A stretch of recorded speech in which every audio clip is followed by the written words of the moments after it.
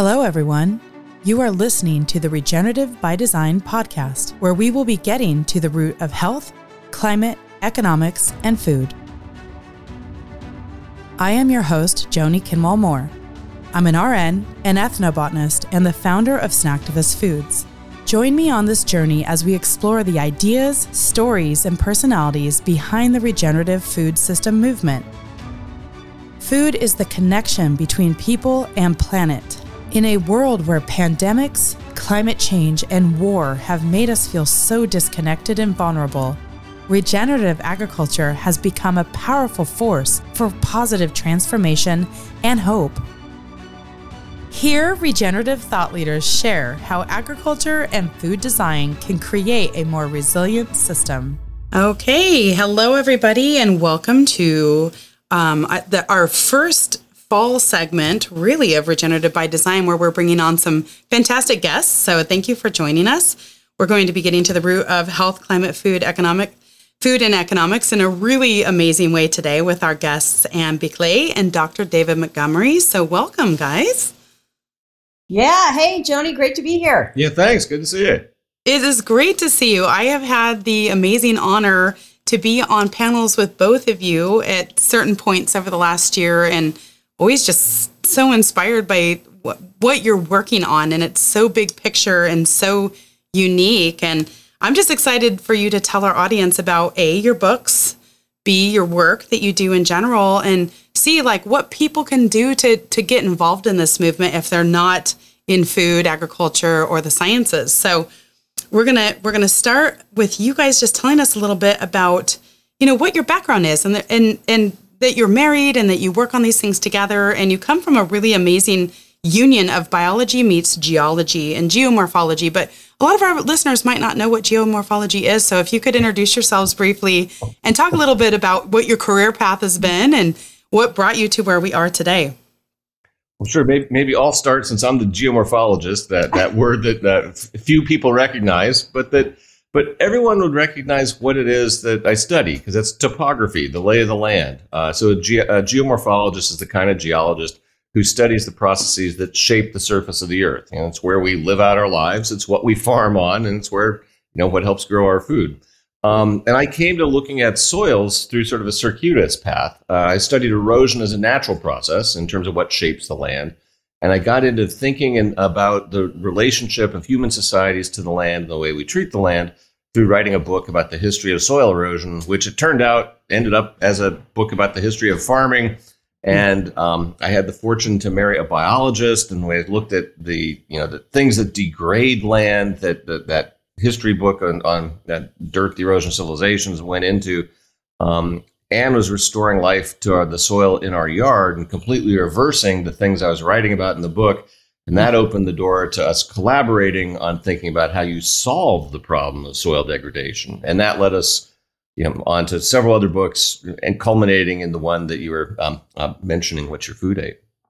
Yeah. Awesome. Well, and so I'm kind of what I call a free range biologist, Joni, because I like to, sort of nearly all aspects of biology, from the teeny tiny cellular stuff going on all the way up to the ecosystem and planetary level.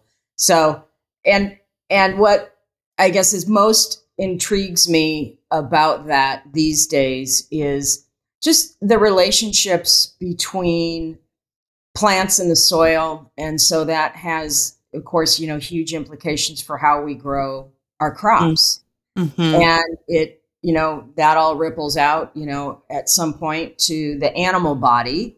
And then that all ripples, rolls on up into our bodies. And so that was, I said that in just, a few short words, but that's that kind of idea that the linkages between all of those things, that they're real, they exist, and that farming affects them is sort of how we got to this point of writing the latest book, What Your Food Ate.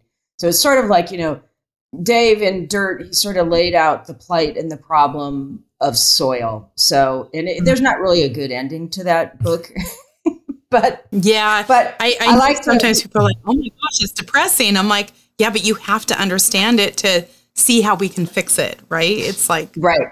it's like studying disease in order to figure out a cure. Like, it's Exactly. part of that cycle. Mm-hmm. Yeah. Right. Proper diagnosis is the first step. Yeah. Yeah. And then when we wrote The Hidden Half, it was sort of like, oh, actually, these are the insights. This is the science about how we can turn the soil around. And when you turn, when you're able to turn the soil around, that has all kinds of implications. And what I mean by turn the soil around is bring it back to life.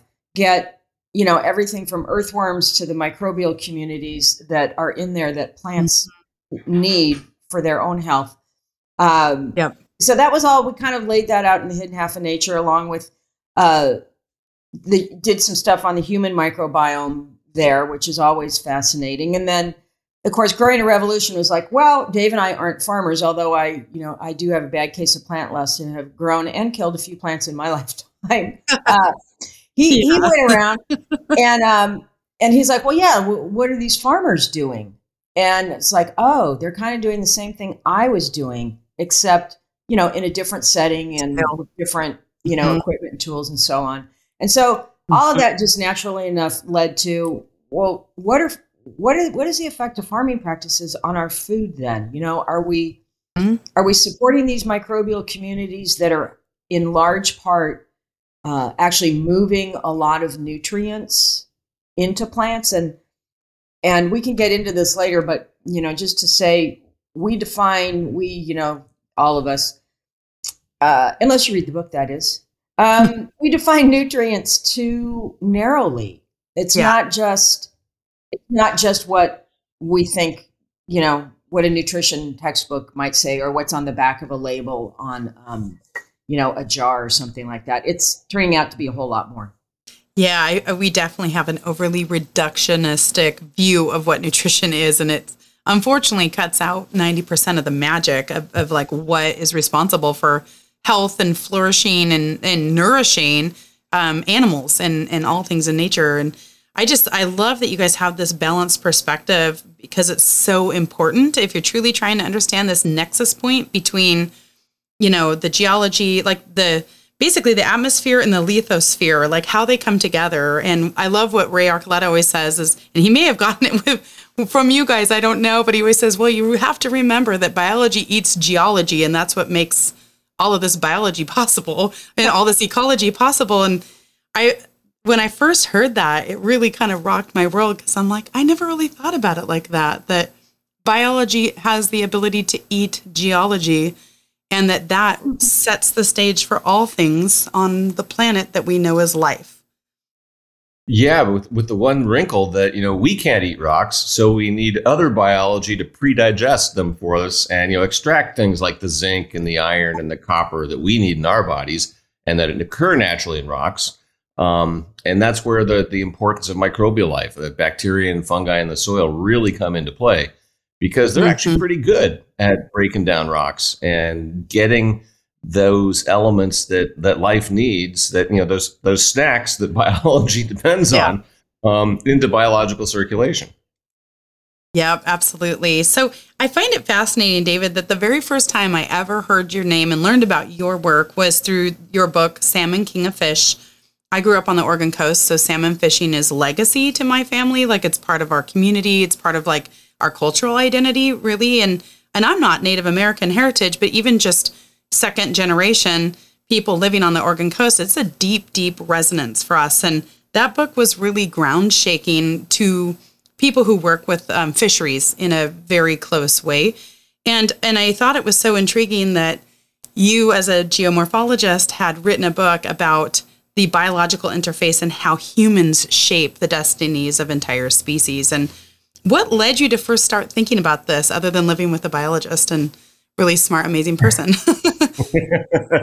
Well, when I was offered the job at the University of Washington, when I got out of grad school, it was to run a research program that was looking at how human actions, in particular forestry practices, influence salmon.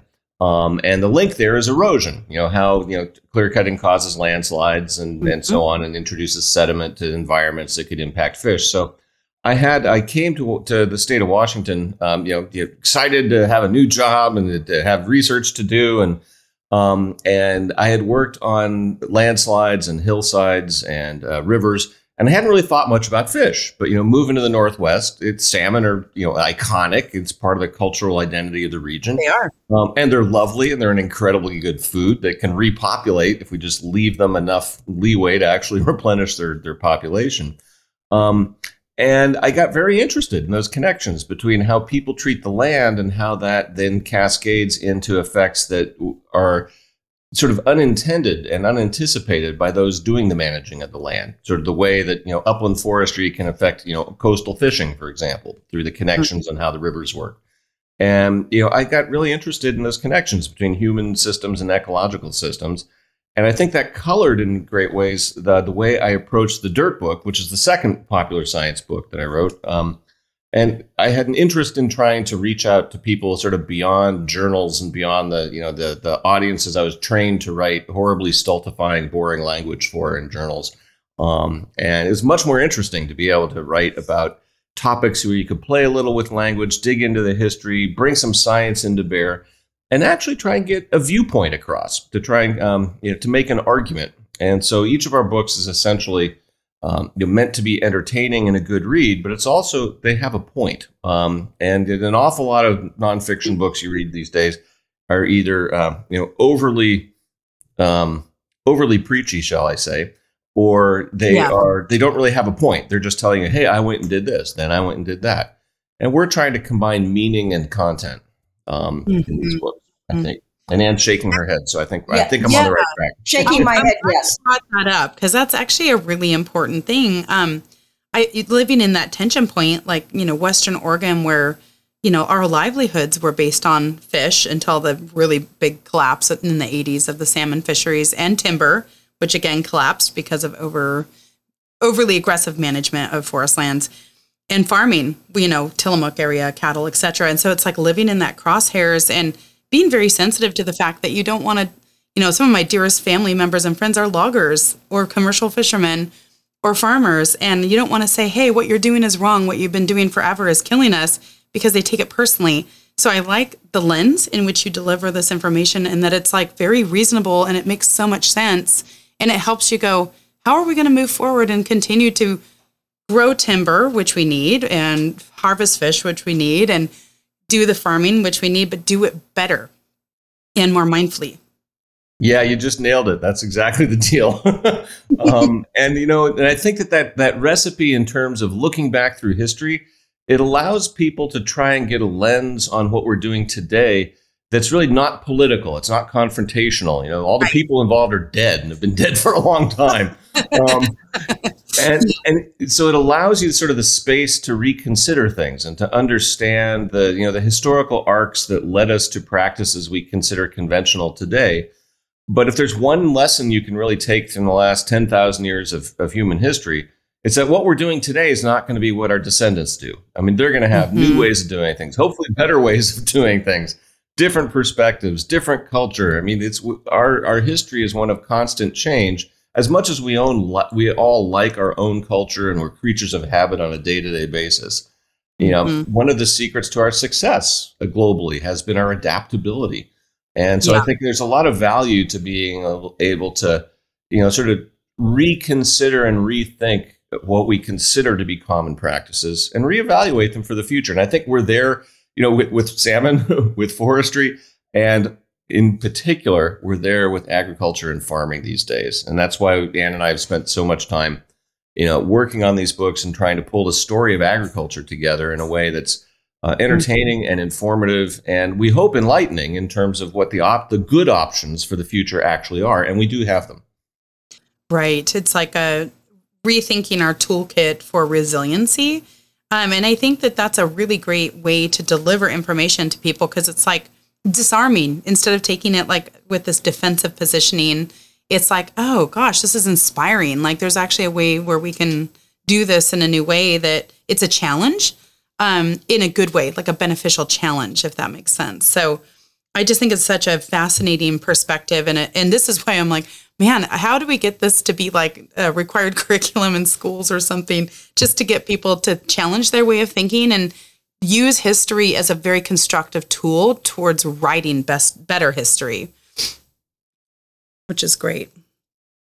Yeah, that's what you just said is really, it applies in a lot of different ways. I think if we can look at what we used to do historically and tweak that based on what we've learned and how our understanding changes about things, that seems to me to be, humanity has a lot of hallmarks.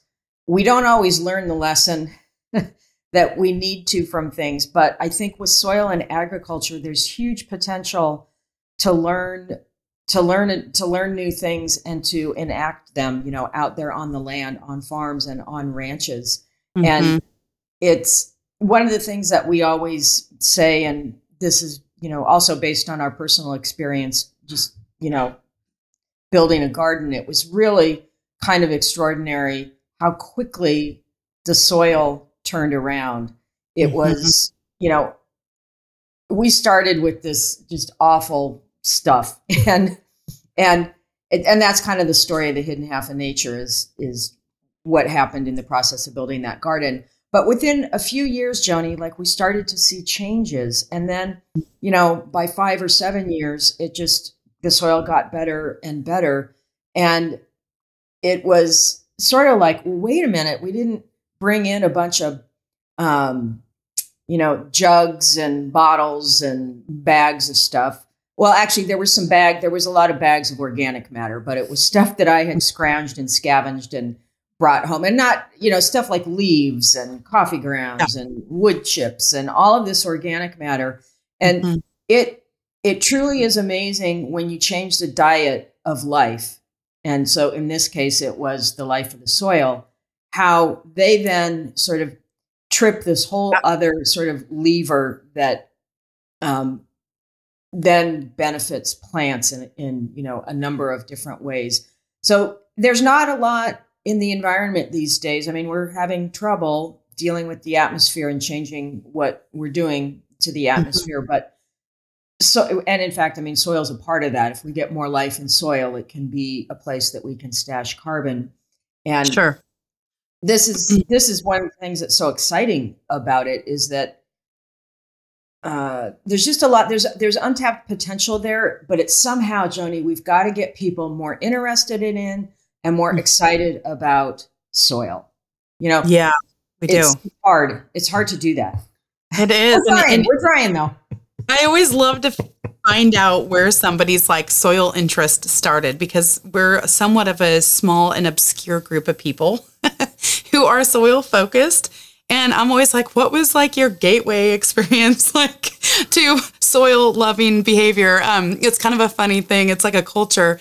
But like for me, it was going to the desert Southwest and being out in Utah in particular and seeing the cryptobiotic crust and the very delicate and intricate communities that live out there. And you can see them in such dry area that it really makes it like the demonstration of how that biology works together is right in your face. And it's very easy to see how complex that is and how it nourishes life, because you can see all the stages of that progression right in front of your face. And I know for me, that was one of my mom like must do events with my kids.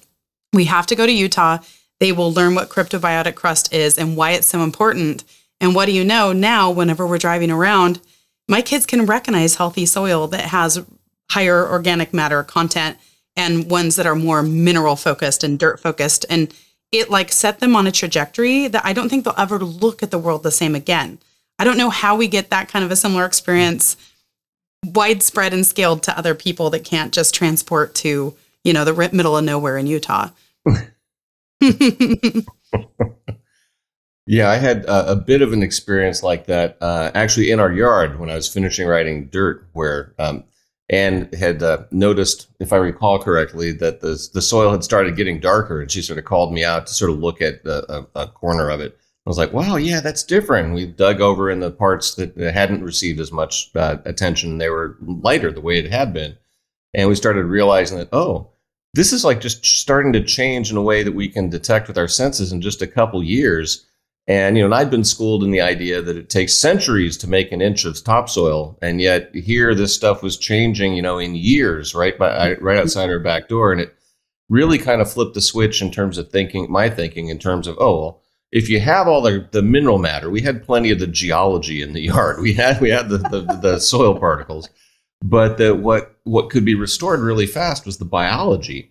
And that led us off into thinking about, well, how important is that? And what does it do? And it really is the key to understanding rebuilding soil fertility on a time scale that, someone other than a geologist would think is fast.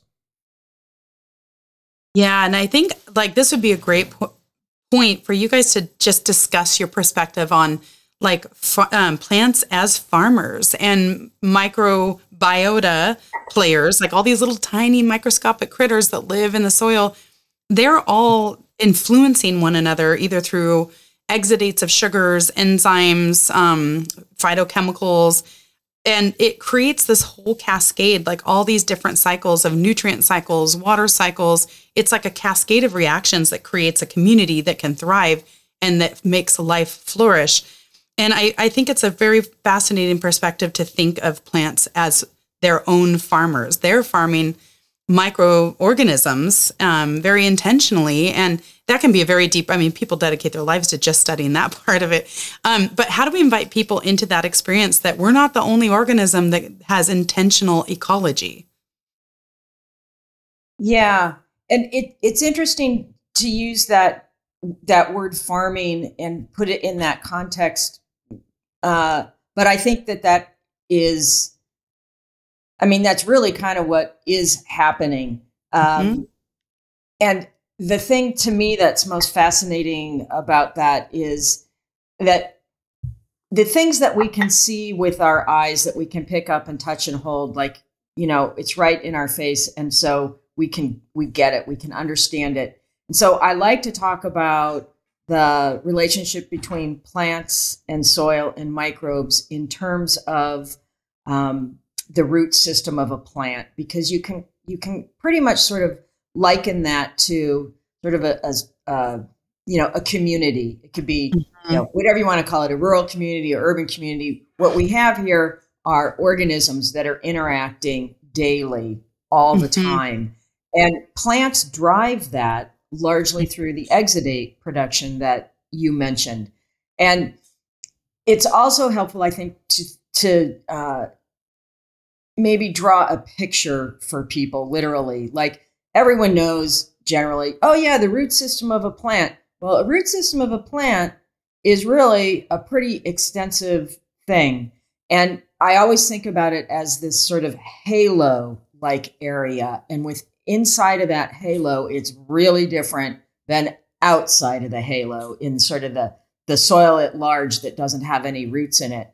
And I call it a biological bazaar because there is no end of activity and trades and exchanges and lots of intelligence also that's being passed back and forth. And that's something I think we don't maybe talk about enough when we talk about the soil microbiome and how plants are developing and maintaining relationships with microbes. It is about food. It is about these, the exudate production, and it's about the fungi that fetch phosphorus and other things. But it's also a lot about the metabolites that these microbes are making after they consume exudates. And so these are compounds and molecules that the plant is not making because it cannot make them. And so it needs this community of microbes to be providing these other things. And so this is, if you think about nutrition, there's a paper called The Dark Matter of Nutrition. And I love that phrase because it tells us a lot that we don't understand or know yet about everything that plants are getting out of the soil. You look at agronomy research and papers, and it's usually about, uptake of all of the dead rocks. So the zinc, the iron, phosphorus, and so on. Microbial metabolites, they're starting to get mentioned, but there's also, right, plants and microbes can't talk. They don't share a common language unless you consider all of these chemicals that each is producing that the other can interpret. And that becomes the intelligence of nature that these, two completely different kinds of organisms are using to communicate, to stay alive and thrive. And so the more you get into this biological bazaar, you see how these cycles that you had mentioned, nutrient cycling, water cycling, they're really foundational to the health and well-being of these, the plant communities and crops, basically, and the microbial communities in the soil. And if you stop for just a minute, and we were talking about history before, stop for just a minute and go, gosh, where did this all come from and why is it happening? And you go back to long before farmers ever existed, gardeners or even human beings, and you look at how the very first land plants sort of got, onto land, and how was it then that they succeeded to the point that our entire planet, except where we've, paved things or removed plants, much of the planet, even in water, is got a lot of plants in it or on it. And this is because this foundational relationships, at least between land plants and soil microbes, is what got these plants going in the first place. So there were no agrochemicals involved. There were no farmers, no gardeners. Plants had this stuff figured out all on their own, and they retain it to this day. A lot of people think, well, that's just in wild plants. That's not the case. It's in our domesticated plants too. You cannot, domestication doesn't, remove everything from a plant. It's a tweaking of the genome, but there's some fundamentals that remain embedded in the green bodies of plants that drive these symbiotic relationships in the soil.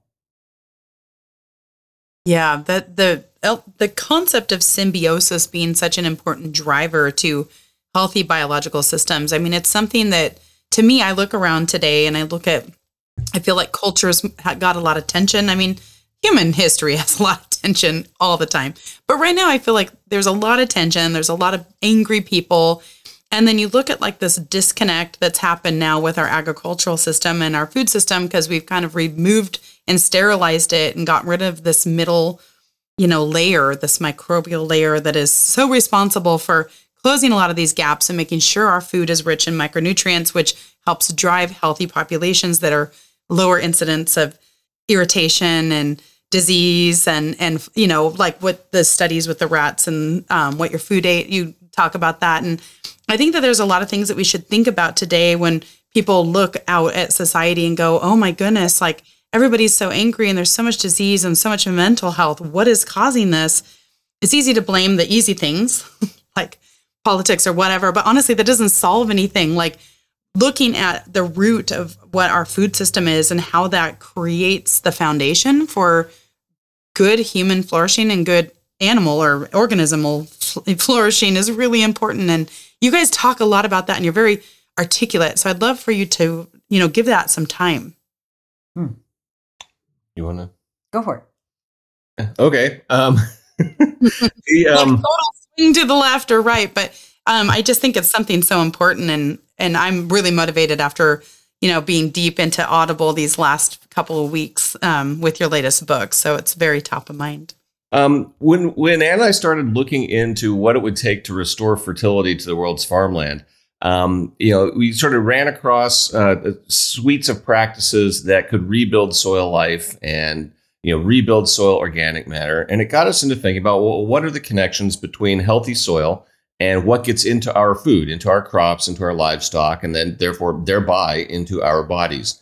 And, in sort of digging into that, we ended up focusing on a few key things where there's pretty compelling evidence that farming practices influence what ends up in our food. And those things are things like micronutrients, certain vitamins and mineral elements that we need. We don't need a ton of, but we need that little bit, an awful lot those can be influenced by things like tillage, the act of plowing. They can be influenced by the overuse of synthetic nitrogen fertilizers.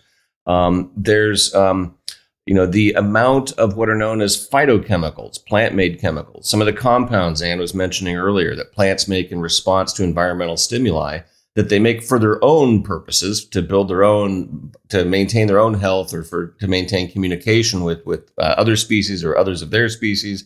But those compounds can act as things like antioxidants or anti-inflammatories when they get into us, and farming practices can influence their abundance in foods. The amount and balance of certain fats in our meat and dairy can be greatly influenced by what it is our livestock ate, in ways that you can trace through to effects that people have shown in the medical sciences. And there's also the issue of the microbial metabolites that Ann was mentioning earlier. The way we treat the soil affects the life in the soil, and who's there and what they're eating affects the metabolites they make, and that affects what gets into our plants and our animals and ourselves. And so there's these areas that farming practices definitely influence what gets into our food. But one of the complications is in how we would define nutrients. You can come up with different answers as to whether farming practices affect nutrition, because there was probably the least amount of evidence that we saw for big differences in like macronutrients, the kind of things that, things like calories, the basic provisioning of things we need to live and support our bodies energetically. There don't seem to be, as big in effects on that. And of course, there's, plant breeding affects that. And, just thinking in terms of like promoting high yields, we've essentially undermined the other part of the equation, which is the quality of our food. And there's other things that go into it. And things like phytochemicals and microbial metabolites, those aren't really considered nutrients in the nutritional sciences because we don't need them to live. But right. There's all kinds of evidence that suggests that they help us to thrive when we have them. And so, we've sort of argued in What Your Food Ate that in terms of the way we frame agronomy and frame thinking about agriculture, we need to move beyond thinking about simply feeding the world, which has focused on the provision of calories, yield above everything else, and shift to a focus more based on nourishing the world with a broader definition of what we mean by nutrients. The things that will help us thrive and remain healthy being a key part of it. And what did I miss? No, I think that was a good wrap. Okay, that was a good. That was good.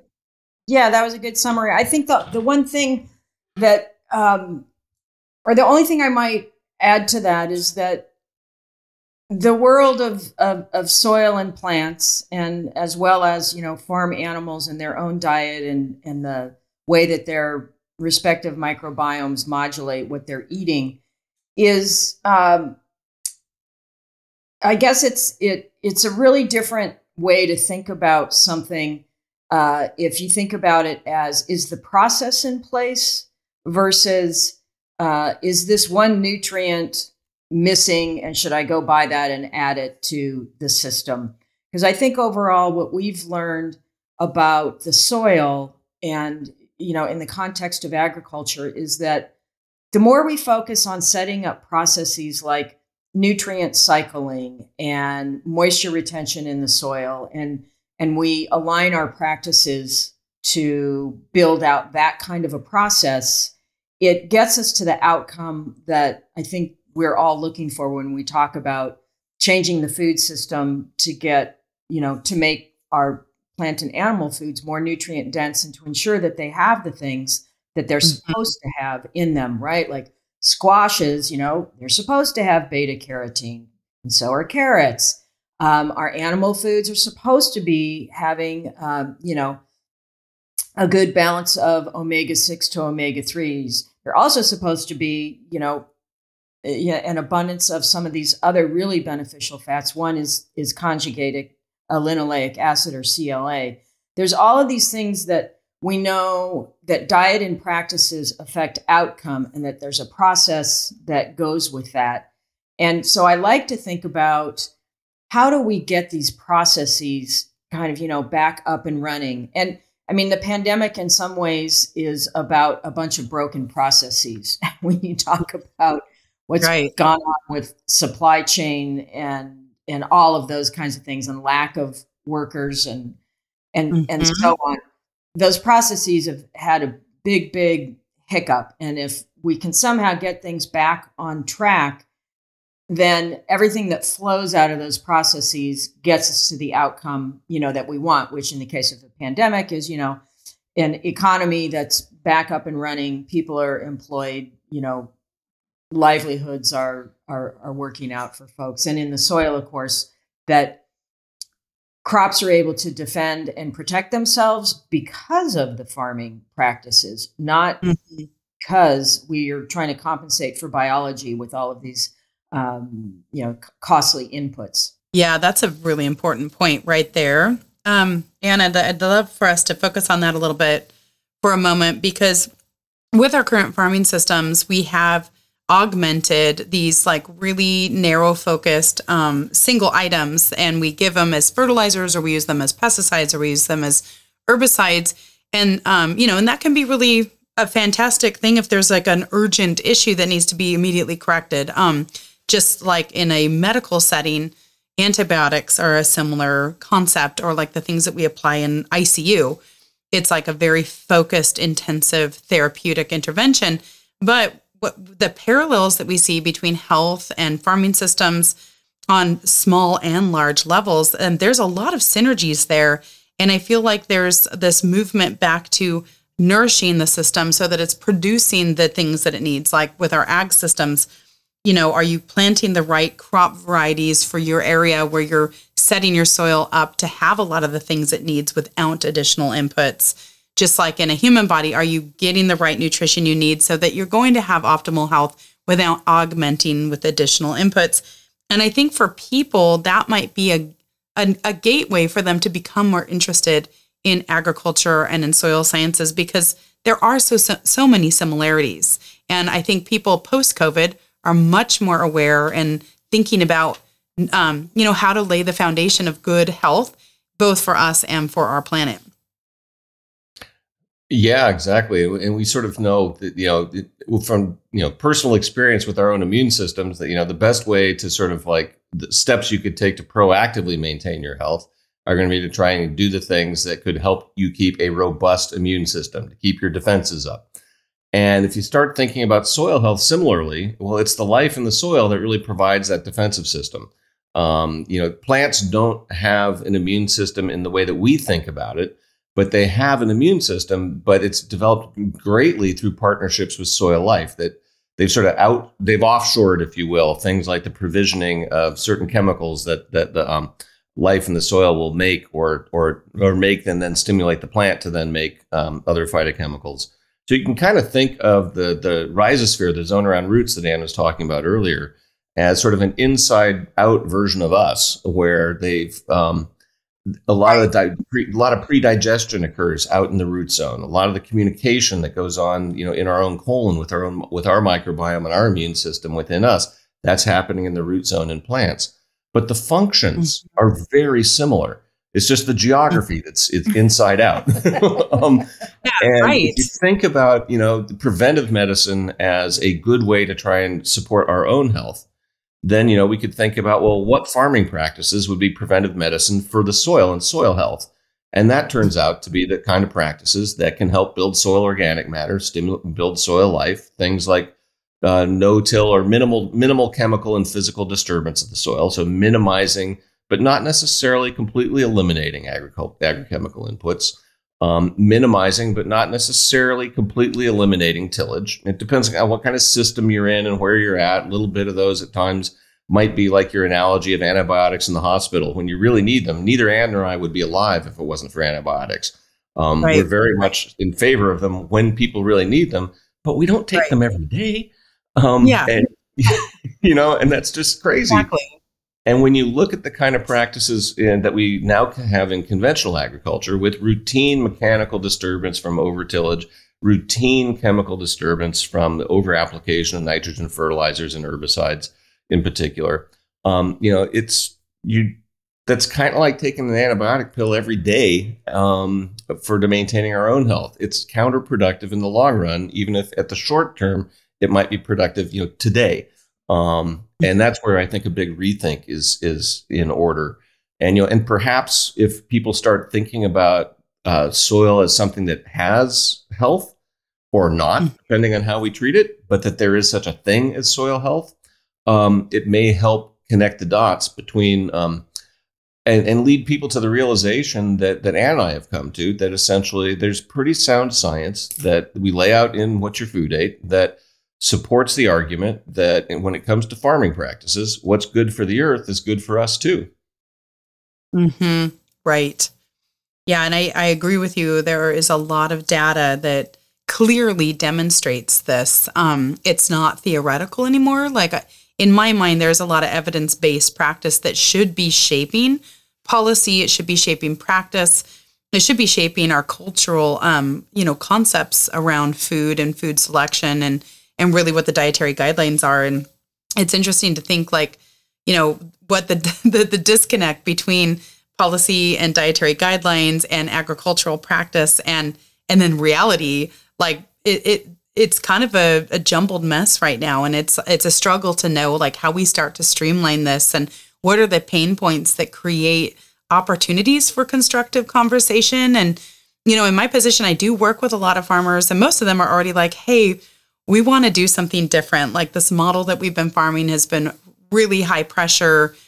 We don't like waking up in the morning and figuring out what we're going to kill in the morning because we're farmers because we love to steward the land and they're up against a lot of really intense things even beyond economics. I mean, the economics of farming are really challenging, but the increase in species of both pests and weeds that are resistant to chemicals is a big deal. And I think that that's something that the average consumer who's eating plants can kind of wrap their head around because now we're all hearing about antibiotic resistant bacteria too. Again, the similarity of human health and agronomic systems kind of being up against similar things. And you talk to farmers who would have never been open to thinking about organic practices just because they're conventional farmers. That's what they do. That's how they've been educated. That's what their dad and granddad did.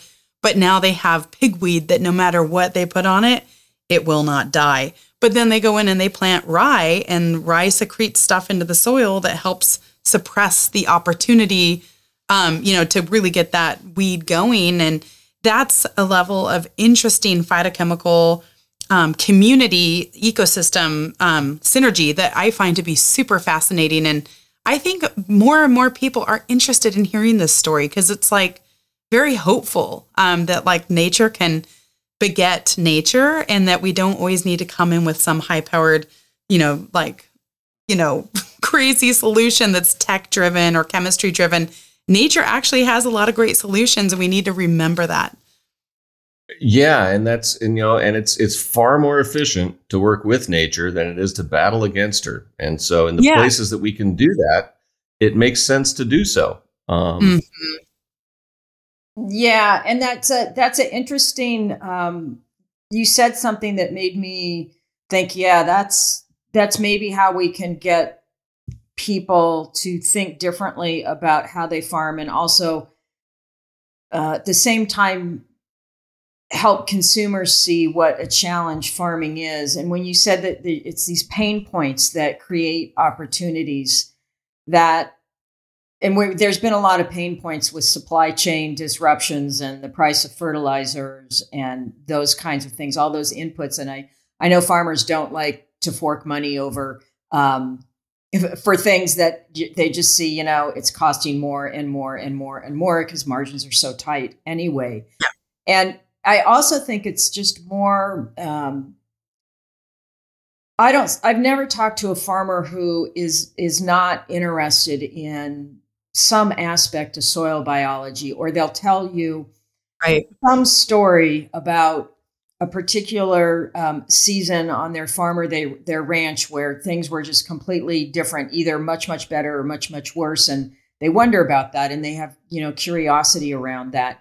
And I think actually consumers would be a lot more enamored with agriculture and farming if we were to talk about it in terms of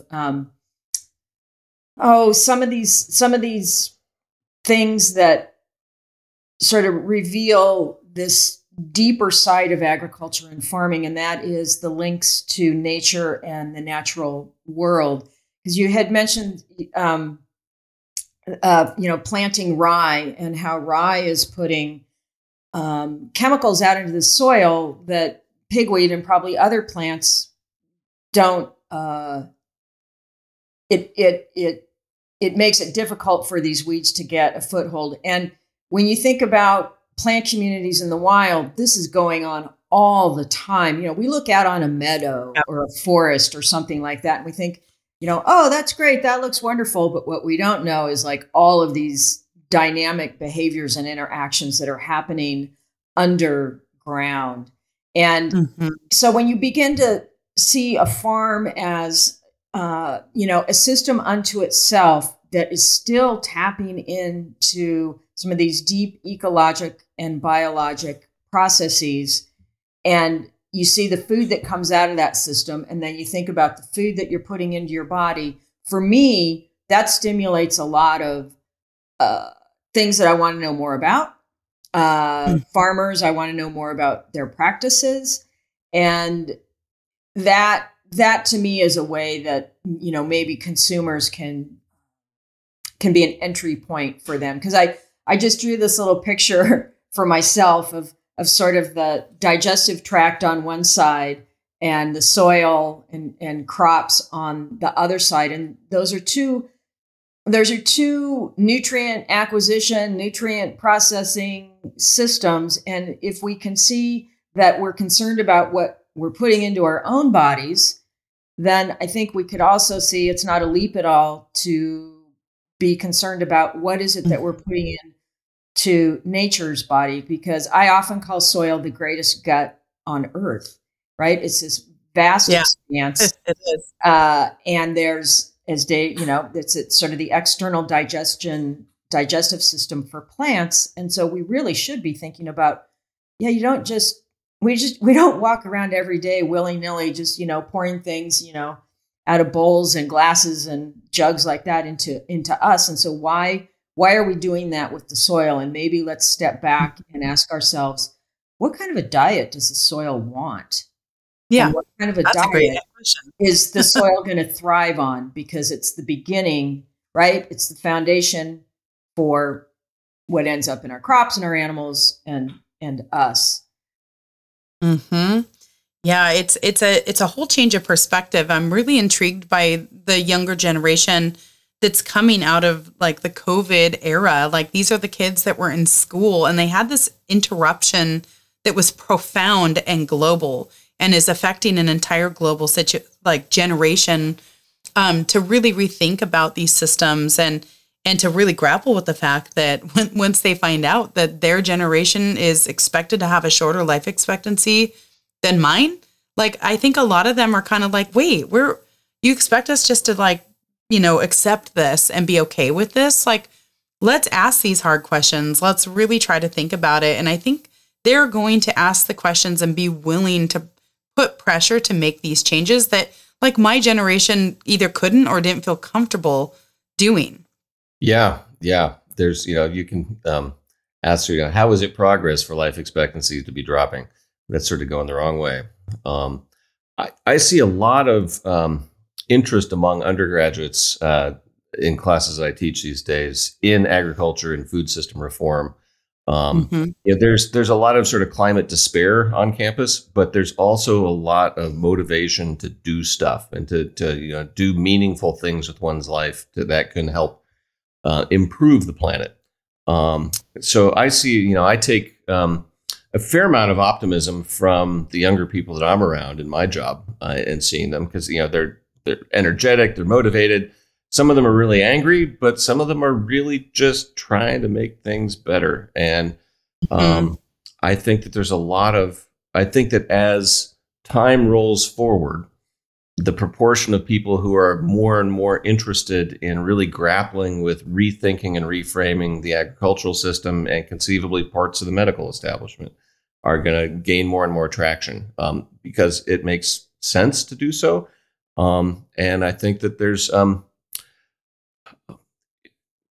lot of people are open to and interested in change. Yeah. I agree. And it's interesting you bring up the climate despair like phenomenon, because that's definitely a thing. I'm surprised actually at how many people bring it up to me in conversation. And I'm like, well, I'm a botanist. So like my whole love in life is all about the organism that's good at carbon drawdown in the first place. So I don't find it to be as sad as other people do. Because I mean, if you're a botanist, that's what you've studied forever, is like, that's what plants do. They're straws that pull carbon out of the atmosphere and put it in the earth. That is what they're good at. And it's a different perspective. And what I find when I'm talking to people and they're like, I never thought about it like that. I'm like, yeah, I mean, we're all focused on creating some technology when really like the technology is right here. We just need to optimize it. We just need to really put some systems in place that like ramp up what nature has already perfected instead of completely trying to reinvent the wheel, which, you'd think we've learned the last few decades that that doesn't always work out so well. The unexpected consequences, even if it's very well intentioned, I don't ever want people to feel bad for what happened in history with most things. It was well intentioned, but the unexpected consequences are problematic. And so, I'm like, we need to, to get our youth really excited about food systems and agriculture and infuse all this amazing creativity and innovation that humans are good at, and put it in the right place and focus it on these nature-based solutions that are going to help create a resilient world. Yeah, we tend to overlook those billion-year-old technologies. Yeah. But right? Photosynthesis is a pretty amazing one. Yeah. It's funny, but they don't have the hype that like an IP-backed technology does. Right. It's just this like, how do we create that almost like sci-fi allure or mystique? How do we bring that back? And this is always my call to action to all the famous technology gurus out there in the world. It's like, get people excited about nature-based solutions. Let's get people excited about how we innovate using those tools rather than really this like drumbeat of like always trying to outsmart nature, always trying to design something brand new instead of design as a thinking process using things that we already know are true and work. So, that brings us to our final question of like, just this regenerative by design process. Like, how do we create a world in which we're doing our design thinking? Like, how do we create cities and communities and food systems and health systems that have a, regenerative philosophy at the core of what they are?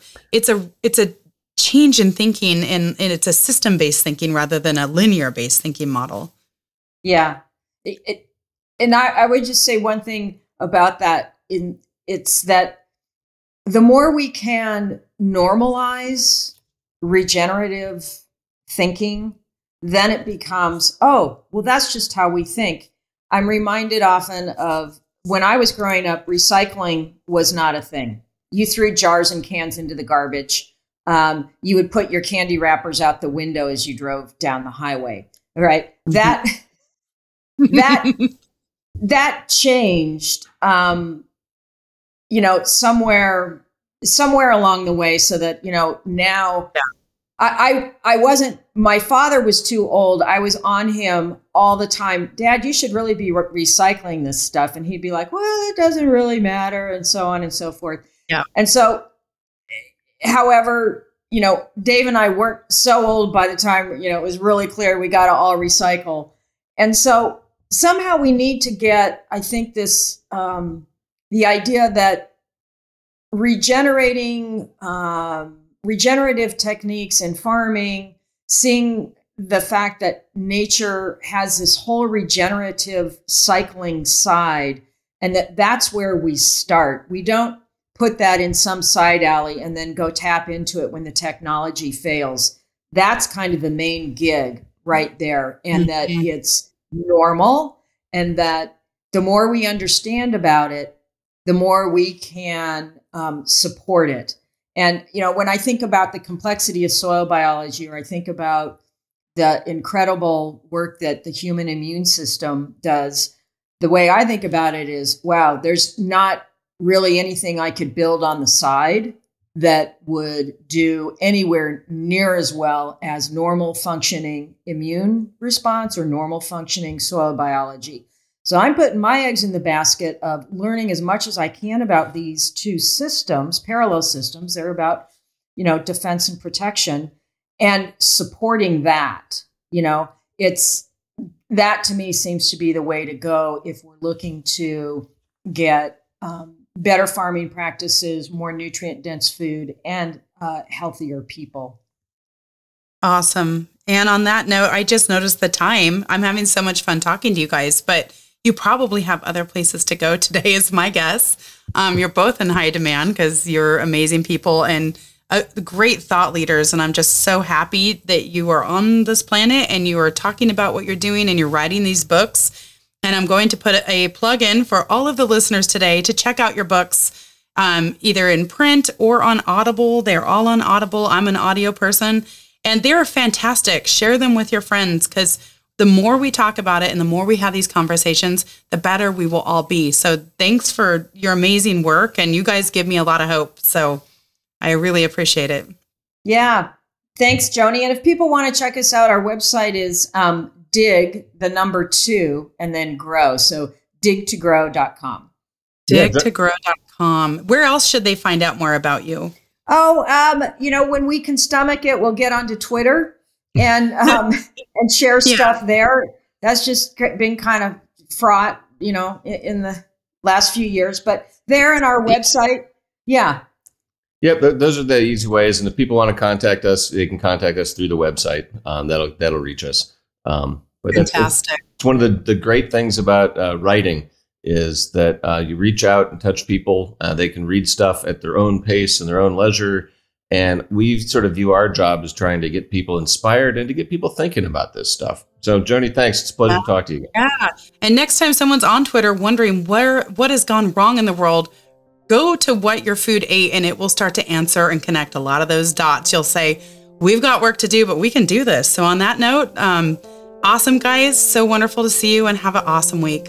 Thank you. Thanks. Thank you for joining us on the Regenerative by Design podcast.